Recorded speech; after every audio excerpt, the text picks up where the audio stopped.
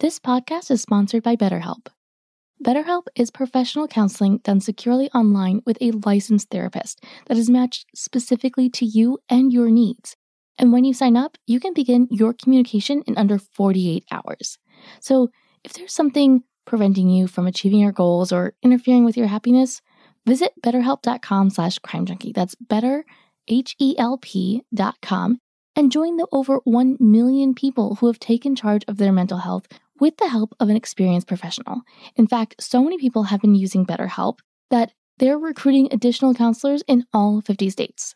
Special offer for Crime Junkie listeners. Get 10% off your first month at betterhelp.com/crimejunkie. With surprisingly great rates, State Farm is the real deal in car and home insurance. State Farm agents are ready to help with personalized service so you can customize your insurance. All of this is backed up by award-winning, easy-to-use technology. You can manage your coverage, pay your bill, and even file a claim with the State Farm mobile app. It's a great price with an even greater service. So when you need the real deal, like a good neighbor, State Farm is there. Hi, Crime Junkies. I'm your host, Ashley Flowers. And I'm Britt. And the story I have for you today is actually a first for us. We've done office tours on our social media in the past. And if you remember, we've actually got this awesome map of every single country where our listeners live. Yeah, which never fails to blow my mind every single time I see it. Yeah, it's incredible. We have listeners in all 50 states here in the U.S., which, I think we've talked about cases in most of them. But today, I want to take us somewhere we haven't gone before, to Hawaii, when a young woman is brutally murdered on a stormy night in 1982. The investigation into her death sparks lingering probes into police integrity and competence, forcing local residents to ask one terrifying question: how can they stay safe when danger could be wearing a badge? This is the story of Lisa Au.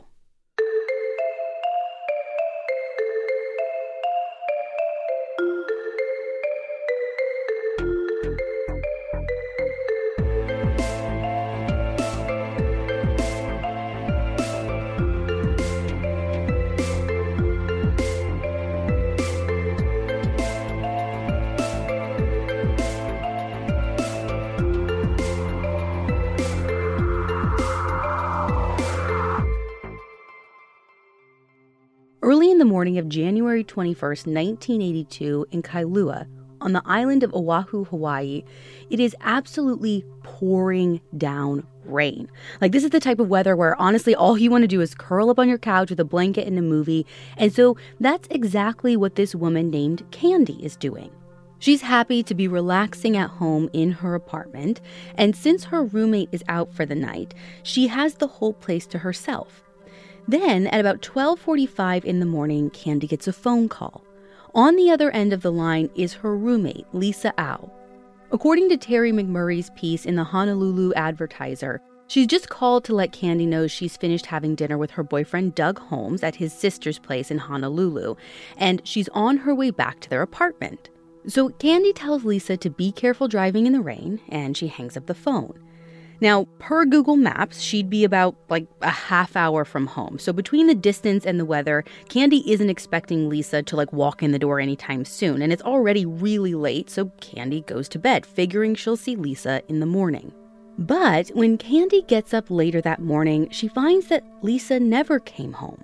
Right away, this feels weird to her since Lisa did call and say that she was literally on her way. But it's totally possible that Lisa started driving and decided maybe not to risk driving in the rain. So maybe she turned around to stay with her boyfriend. Who knows? No big deal. She'll see Lisa later at their hair salon where they both work.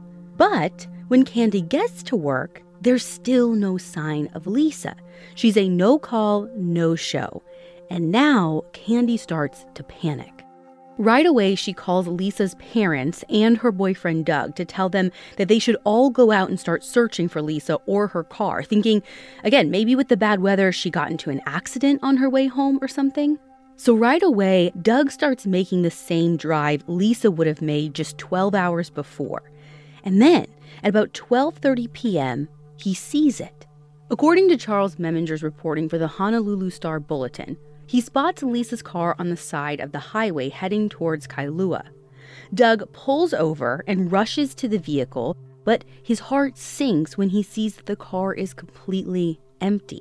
Before he calls her parents or her roommate, Doug phones police who come out to the scene right away. And how close is the scene to where she lived? So, according to that Honolulu Advertiser piece that I mentioned earlier, Lisa's car is actually only found a couple of miles from her and Candy's apartment. And it's only a mile away from her parents' house. So, she was literally almost home. And Doug was the last person to see her. Yeah, Doug tells police that Lisa was wearing yellow shorts and a V-neck blue sweater and leather Zori sandals when he last saw her.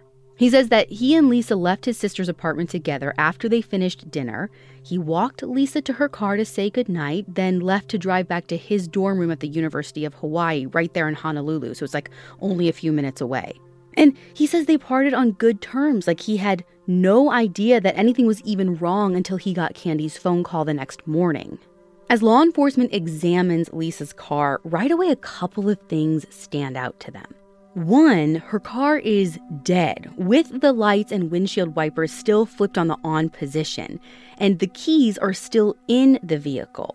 But here's the thing, it's nothing was completely wrong other than the battery just being drained, because as soon as they get the battery charged a little bit, the car just starts. And remember how it was pouring rain when she was driving? Yeah. So police noticed that Lisa's driver's side window is actually rolled down a few inches, enough that the whole inside of her car is soaked with a couple of inches of standing water on the car floor, making it impossible to dust for prints until the car dries out. But police can still search the inside of the car, though. And as they search, everything they find just makes Lisa's disappearance that much more suspicious. You see, Lisa's purse, a package, and some extra clothes are all still in her car. Things that, if she left on her own, she would have taken with her. Right. But here is the most interesting part of all. Police noticed something very odd about Lisa's purse. Even though her car interior is wet, the purse itself is totally dry. Okay, suggesting what? Someone took it out and then put it back at some point? Maybe. That's what it looks like, right? I guess, but is anything missing out of her purse? Well, her wallet was there, so at first glance, nothing really jumps out at them. But when police actually check inside Lisa's wallet, they discover that her driver's license is missing. According to Hawaii News Now, police hurry to check the glove box, and when they do, because they had this sneaking suspicion, they find that Lisa's car registration is missing too. And as you can imagine, that discovery sends chills down investigators' spines because they know all too well who asks for those two specific things. Right, other police. Or someone pretending to be police. This episode was made possible with Wealthfront. Investing can be complicated. I'm going to be honest, I still don't really understand all of it. But whether you're a beginner like me or you've been investing for years, Wealthfront makes it easy to do. They have the right tools for literally every portfolio. There are no manual trades, no picking stocks, no watching the stock market every day. They just automatically handle all of the investing based on the preferences that you have control of. In just minutes, Wealthfront can create a portfolio of globally diverse, low-cost index funds personalized just for you. And all you need to start is $500. Grow your wealth the easy way and let Wealthfront do all the heavy lifting, all the hard work for you. And get this, Wealthfront is trusted with over $20 billion of assets, and you can get your first $5,000 managed for free by going to wealthfront.com/crimejunkie. So to get your first $5,000 managed for free for life, go to wealthfront.com/crimejunkie. That's wealthfront.com/crimejunkie to start growing your savings. Go to wealthfront.com/crimejunkie and get started today. This idea of someone impersonating an officer isn't completely new to investigators on Oahu. You see, they have had periodic complaints from local drivers over the past couple of years about a man out on this stretch of highway who pretends to be a police officer in order to get women to pull over. And it's not exactly hard to rig a car to look like an unmarked police car. Like, basically, all someone would have to do is put a flashing blue light behind the grille, and there. It's like creepy and very simple. And while up to this point, no one has been killed, according to more of Terry McMurray's reporting for the Honolulu Advertiser, law enforcement understands that at least one incident did turn violent when the assailant found out that the driver was actually a long-haired man instead of a woman. So with the missing documents and no clue as to Lisa's whereabouts, the police are already considering the possibility that she could be in serious danger. Their working theory is that Lisa was abducted between 1 and 1:30 a.m. by someone posing as law enforcement. And again, this is based on the time she left, but also at some point after Lisa's disappearance, a tip comes in from someone claiming to have seen her car parked with another vehicle near where Lisa's car was found. And that happened at about 1:10 a.m. on the morning she went missing. Over the next few days, as search efforts intensify, police are able to fingerprint and photograph Lisa's car once it dries out. And that's when they discover something strange. Lisa's car has been totally cleaned. According to Hawaii News Now, there is not a shred of evidence to be found. So with the car looking like a dead end, searches continue on the ground. Lisa's parents had put out a call for help to their church, and since then, around 100 volunteers had come out over the few days to help police search for Lisa. I mean, they're going up and down the highway, they're going into some regional parks, along hiking trails, along golf courses, but there is no trace of Lisa anywhere. So on January 25th, this is 4 days after Lisa went missing, police take a helicopter for an aerial scan of a swamp not far from where Lisa's car was found. But even that scan turns up nothing. Now, what I found interesting about all of the news accounts during this time is that the police kind of talk to the media like Lisa's already dead. Like, they're not treating this like we might expect in a missing persons case. Like, one detective on the case even talked to the Honolulu Star-Bulletin and is like, if she was dumped that night, the rain could have washed her body down the stream into the swamp. Okay, but they don't have any evidence one way or another, right? None that they're making public at that point, but it's clear that they have an idea of what happened. However, they're coming to that conclusion. But just as hope is dwindling, that very same evening, police get a new tip that may shed some light on Lisa's case. Another woman is in her car driving in Honolulu County when suddenly she looks in her rearview mirror and notices a car following pretty close behind her. At first, she thinks it's another local driver, but then the car's front grille illuminates with a pair of flashing blue lights, signaling that she should pull over. So she pulls over and waits, watching as the driver gets out and approaches her car. He asks to see her driver's license, which is, again, pretty standard for a traffic stop. But then he follows it up with another request. He asks her to get out of her car and get into his car so he can review her license. No thank you. Absolutely not. Yeah, right away, this woman knows deep in her gut that this situation is super messed up. And so she speeds off. I mean, her heart is already pounding in her chest, but it feels like it's going to fly out of her throat when she looks back and sees that this guy is following her. Luckily, he's not in pursuit of her long before he turns off onto another road, and she doesn't waste any time going right to police. According to another one of Charles Meminger's pieces in the Honolulu Star-Bulletin, even though she couldn't get a license plate number, she's able to give law enforcement a pretty solid description of both the man and his car. She describes him as being a white man, about 25 years old, with brown eyes, and with what she calls a baby face, who spoke good English. She says that he was about 5'10" and weighed maybe 180 pounds, and she describes the car as being a white, older model American car in good condition. And why is she pointing out that he spoke good English, like in an English-speaking country and state? I mean, I've been to Hawaii, and I feel like everyone there spoke English really well. Okay, so I haven't been to Hawaii, so I didn't know, but I literally got stuck on this same thing and had to actually look it up. And apparently, there's enough of a variation in languages in Hawaii that it actually is notable. So instead of him speaking Hawaiian or Hawaiian Creole or an Asian language, he spoke, like she said, good English. Now, the source mentioned it as something like the woman told police specifically, so I thought it was worth including. Okay, gotcha. Anyway, so hearing all this, police have to wonder, could this man who committed this, attempted assault or whatever it was going to be, could this man be connected to Lisa Au? Well, and all of this sounds like a good enough description for a composite sketch. That's what I thought too, but I scoured the internet looking for one, but it never showed up in any of my research. The searches for Lisa and for this unknown man continue over the next week with help from the Hawaii State Rescue Unit, members of the Army Reserve, and more volunteers, while high school students distribute over 150,000 flyers across the island of Oahu. The biggest search efforts are called off on January 29th, but smaller groups refuse to lose their momentum and they keep looking. And then, on January 31st, 10 days since anyone had last seen or heard from Lisa, a phone call comes in just before 2 p.m. with the news police have been both hoping for and dreading.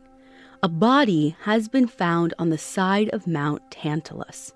As Terry McMurray wrote for another Honolulu Advertiser piece, when police hurry to the scene, the man who called it in tells them that he was out walking his dog on one of the mountain roads when he caught a whiff of something just terrible. It was a smell that had no place among the serene grass and guava brush. He says he was so alarmed by the smell that he climbed down the embankment to look for the source, only to find it was worse than he ever could have imagined. About 25 feet further down was a nude female body lying face down in the grass. Sure enough, police find this body just where the dog walker indicated. Since she's pretty badly decomposed, there's no way to get a visual identification. But since no other women have been reported missing recently, it seems likely to be Lisa. Officers and homicide investigators spend the rest of the afternoon searching the area for her clothes and any clues that might confirm for them who this person is. But by the time the body is taken off the mountain and transferred to the morgue around 6:30 that evening, all they have are some debris samples. No clothes, no name, just this gnawing suspicion. But the next day, the Honolulu City Medical Examiner makes it official. The body on the mountain belongs to Lisa Au. She was identified through dental records and jewelry that she was still wearing when she was found. 2 necklaces and 3 rings, including a class ring with Lisa's initials. With this grim news, police confirm that this is no longer a search for a missing person. It is now a homicide investigation and a hunt for a murderer. How close was Lisa's body to where her car was found? Well, like I said earlier, her car is only a couple of miles from her apartment in Kailua, but Lisa's body is found about 10 miles back in the other direction, like back towards Honolulu where she was coming from that night. But the mystery of how Lisa's body got so far away from her car is far from the only unanswered question police have to contend with. According to more of Charles Meminger's reporting, Lisa's body is so decomposed that the medical examiner is unable to determine a cause of death or even a time of death. Honestly, you name a way to frustrate an investigation, it's happening in this case. Police have no motive, no suspects, and now no clue as to how Lisa even died. All they have is their theory about a phony cop. What about Lisa's boyfriend, though?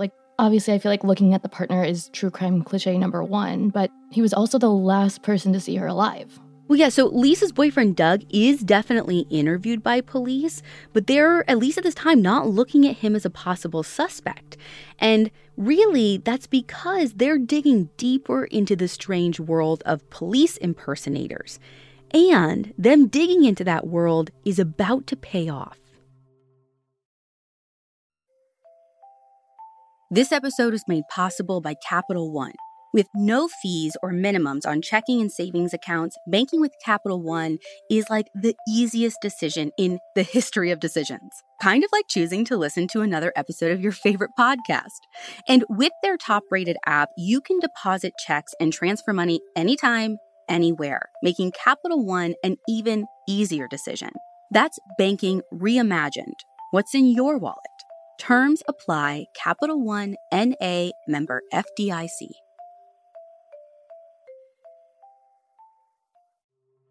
On February 4th, Honolulu police announced that they've actually arrested one of these guys, one of these impersonators. Suzanne Sway reported in the Honolulu Advertiser that law enforcement picked up a man named Donald Santana and charged him with impersonating a police officer and possession of a switchblade after he picked up a hitchhiker and pretended to be a detective. But here's the catch. Police don't think Donald is connected to Lisa's murder. Now, they don't specify why exactly, but since Donald is in his late 40s, not in his mid-20s like the baby face, I'm assuming it's because he doesn't match that description. So with one impersonator off the street, law enforcement has another person in mind for Lisa's death, someone that they call their prime suspect. There's just one minor detail. What? Police don't actually know his name. Okay, cool. So they're basically just saying, like, we know someone did this, and that's it? So here's what happened. According to the Hawaii Tribune-Herald, another woman comes forward to police and tells them a story that's becoming all too familiar. She claims she was pulled over by a man pretending to be an officer on the very same night that Lisa went missing, only a half an hour after she left dinner to drive home to Kailua.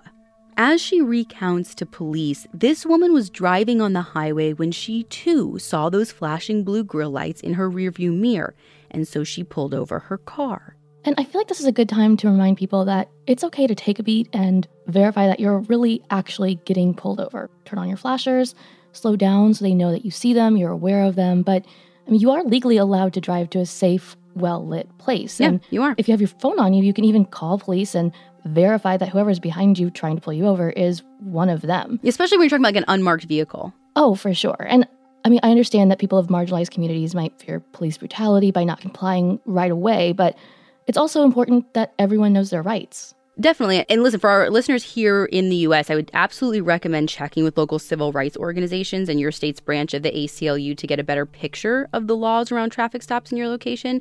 Because, again, it could help you in a time like this.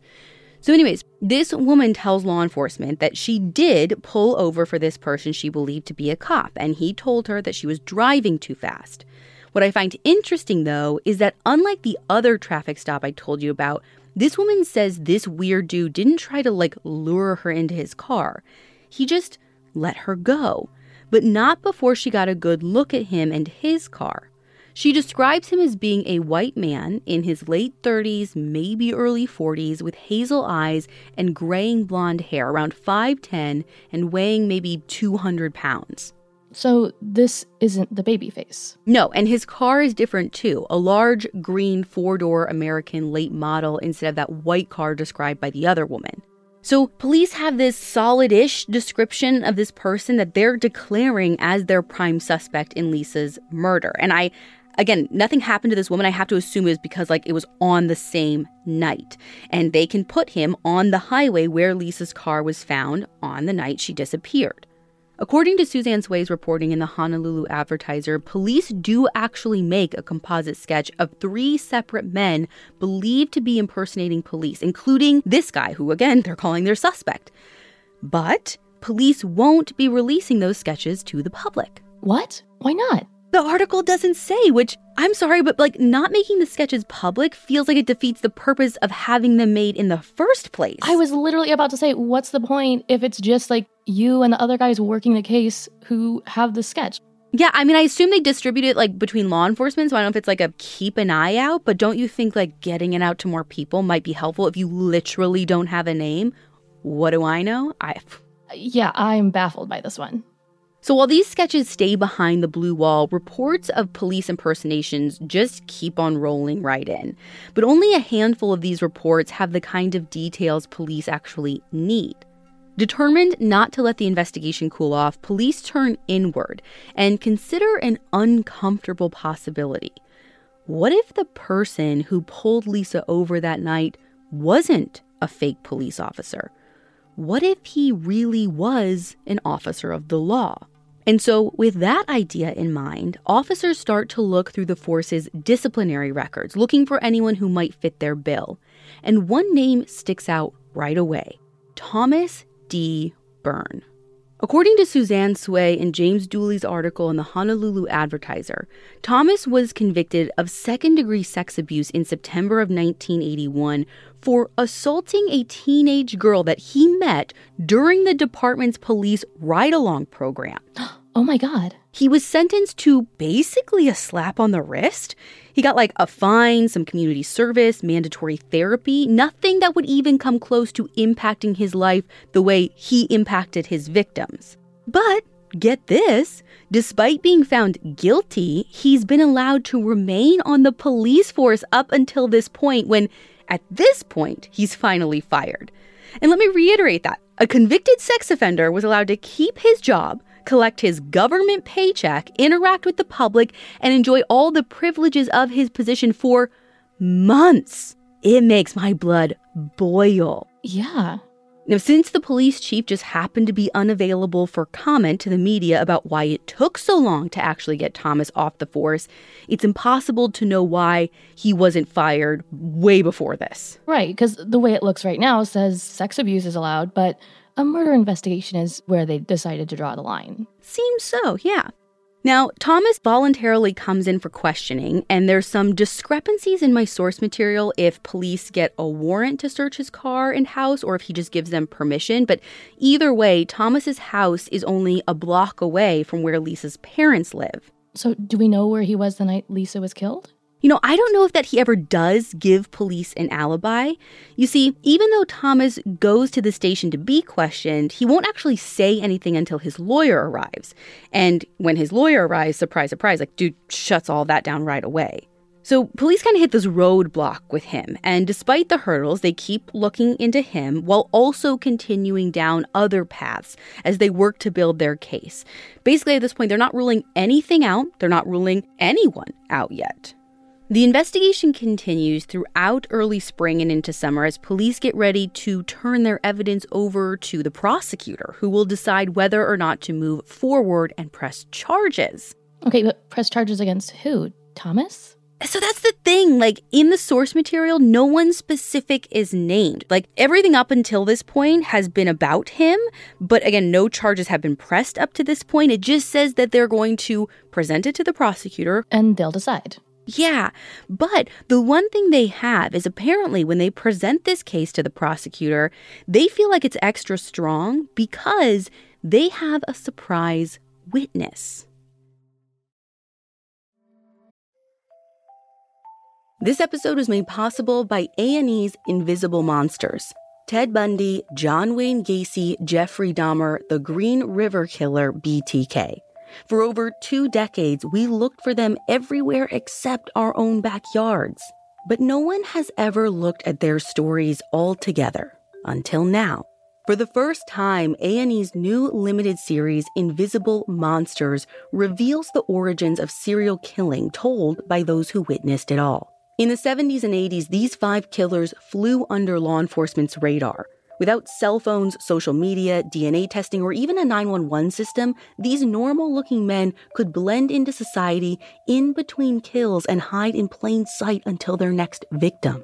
From investigators to survivors and victims' family members, get the stories you won't hear anywhere else. Don't miss Invisible Monsters, a 3-part limited series starting Sunday at 9/8 Central. Watch live, stream, or on demand. Part of True Crime Week on A&E.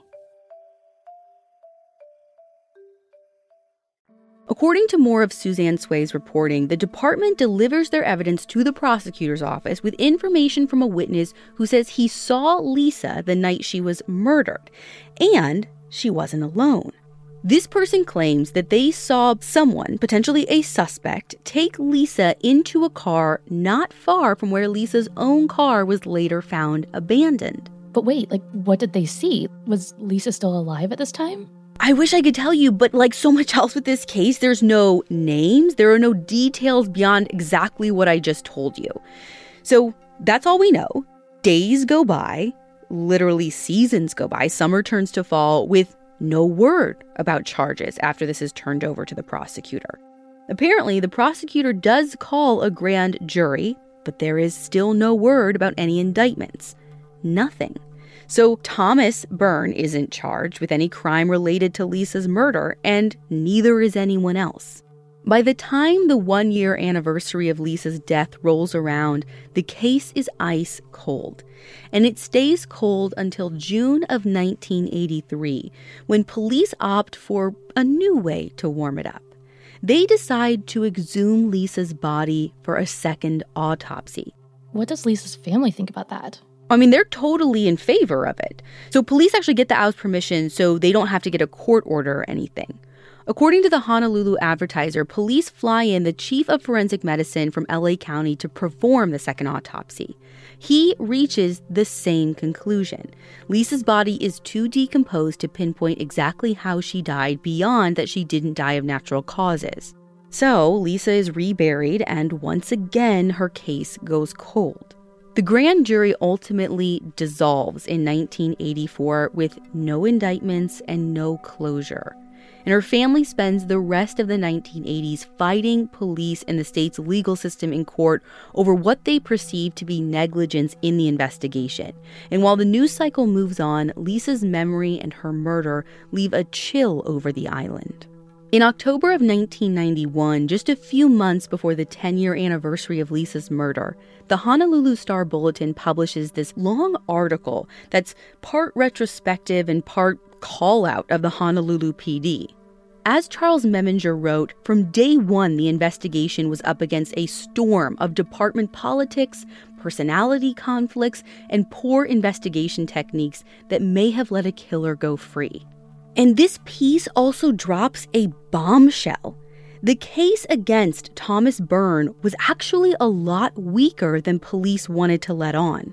Apparently, no one could actually place Thomas at the scene, and there wasn't a shred of physical evidence to tie him to Lisa. No blood, no murder weapon, no DNA, nothing.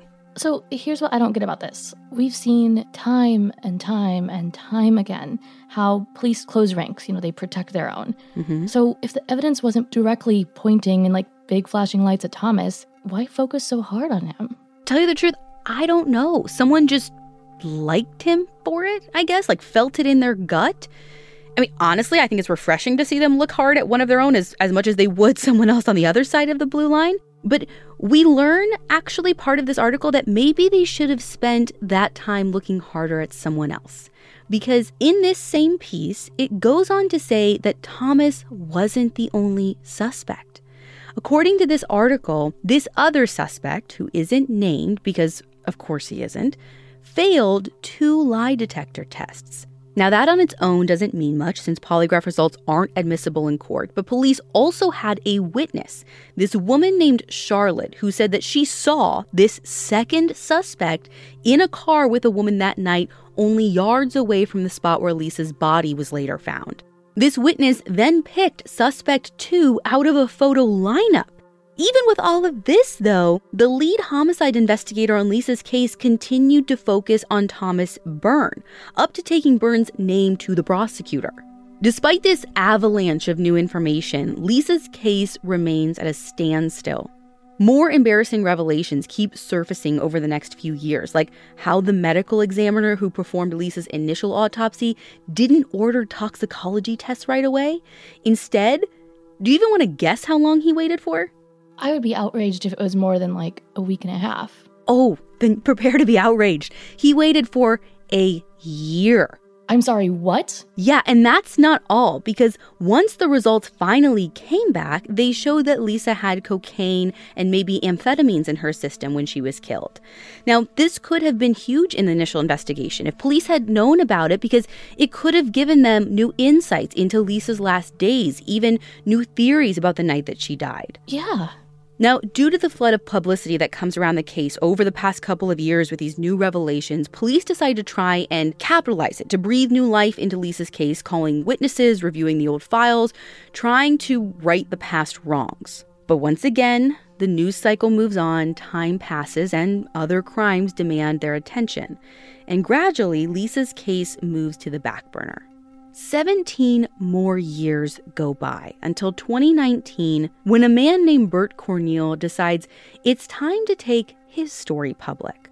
According to the Honolulu Star-Bulletin special report I mentioned earlier, Bert is a former police lieutenant who actually worked Lisa's case back in 1982. And when he left the force, he became a private investigator for Lisa's family.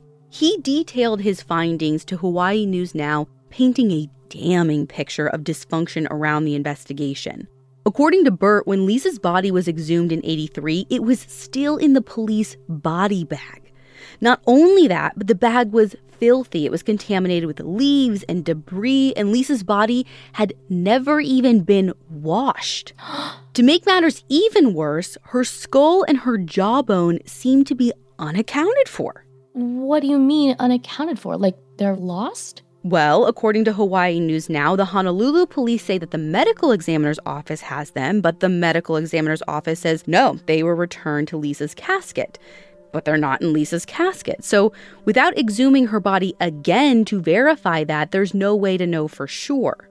Beyond raising these questions about Lisa's remains, Bert also believes he's debunked the police impersonator theory once and for all. So remember how Lisa's driver's license was missing? Yeah. Apparently, Bert found it. What? Yeah, he retraced Lisa's steps the night she died and discovered that she'd actually stopped off at a grocery store on her way to dinner. And she paid with her stuff with a check and accidentally left her ID there at the store. And he says that he turned the ID over to police. So she didn't even have it when she left after dinner. Right. So this whole idea that she rolled down her window or gave her ID to someone no longer even makes sense. We've been running down the wrong path for how long? But that's not even the biggest bombshell. This isn't even the biggest thing that he debunked. Because he tells KHON News he was in the room when Charlotte, the witness, picked the second suspect out of that photo lineup. He knows the details about what Charlotte saw. And as he reveals, Charlotte didn't just see a woman in a car with someone. The woman appeared to be asleep or unconscious, to the point that when the suspect made a turn in his car, her head just flopped over. And he knows what the suspect looked like back in 1982. More than that, he knows his name. This suspect number 2 was Doug Holmes, Lisa Au's boyfriend. But I thought he was cleared really early on. Not cleared. If you remember, I just said they talked to him, but they were on this path of wanting to track down police impersonators. In their mind, they had bigger fish to fry. Bert alleges that the lead detective on the case in '82 overlooked obvious reasons to look at Doug closer, like how apparently he had scratches on his face when he called law enforcement about finding Lisa's car. And apparently he admitted that he was trying to break up with her. And by the way, suspect number 2, who we now know is Doug, is the same suspect who failed 2 polygraph tests. And he gave the rationale that he failed them because he felt guilty for not driving Lisa home himself in such bad weather. And apparently the lead detective just accepted his explanation. Just like with Thomas Byrne, Doug Holmes has never been charged with a crime relating to the murder of Lisa Au. To this day, almost 40 years after that fateful January night, Lisa's murder remains unsolved. Memories have faded, witnesses have died, and crucial evidence might be gone forever. Both of Lisa's parents passed away without knowing the truth about what happened to their daughter, but Lisa's siblings are still alive, and they're still holding out hope that someday, somehow the truth will be found and justice will finally be done. If you have any information about the murder of Lisa Au, please call the Honolulu Police Department at 808-529-3111. Or you can go online and submit your tips anonymously at honolulucrimestoppers.org.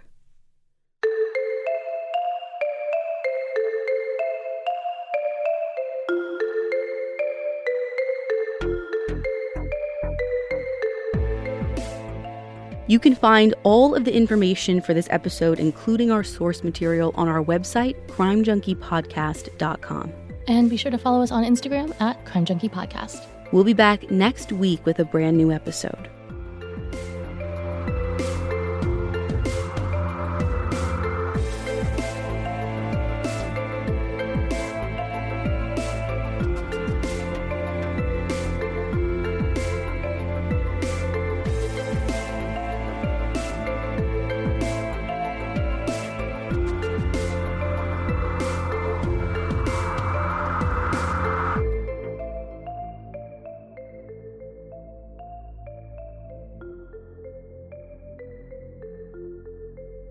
Crime Junkie is an Audio Chuck production. So, what do you think, Chuck? Do you approve?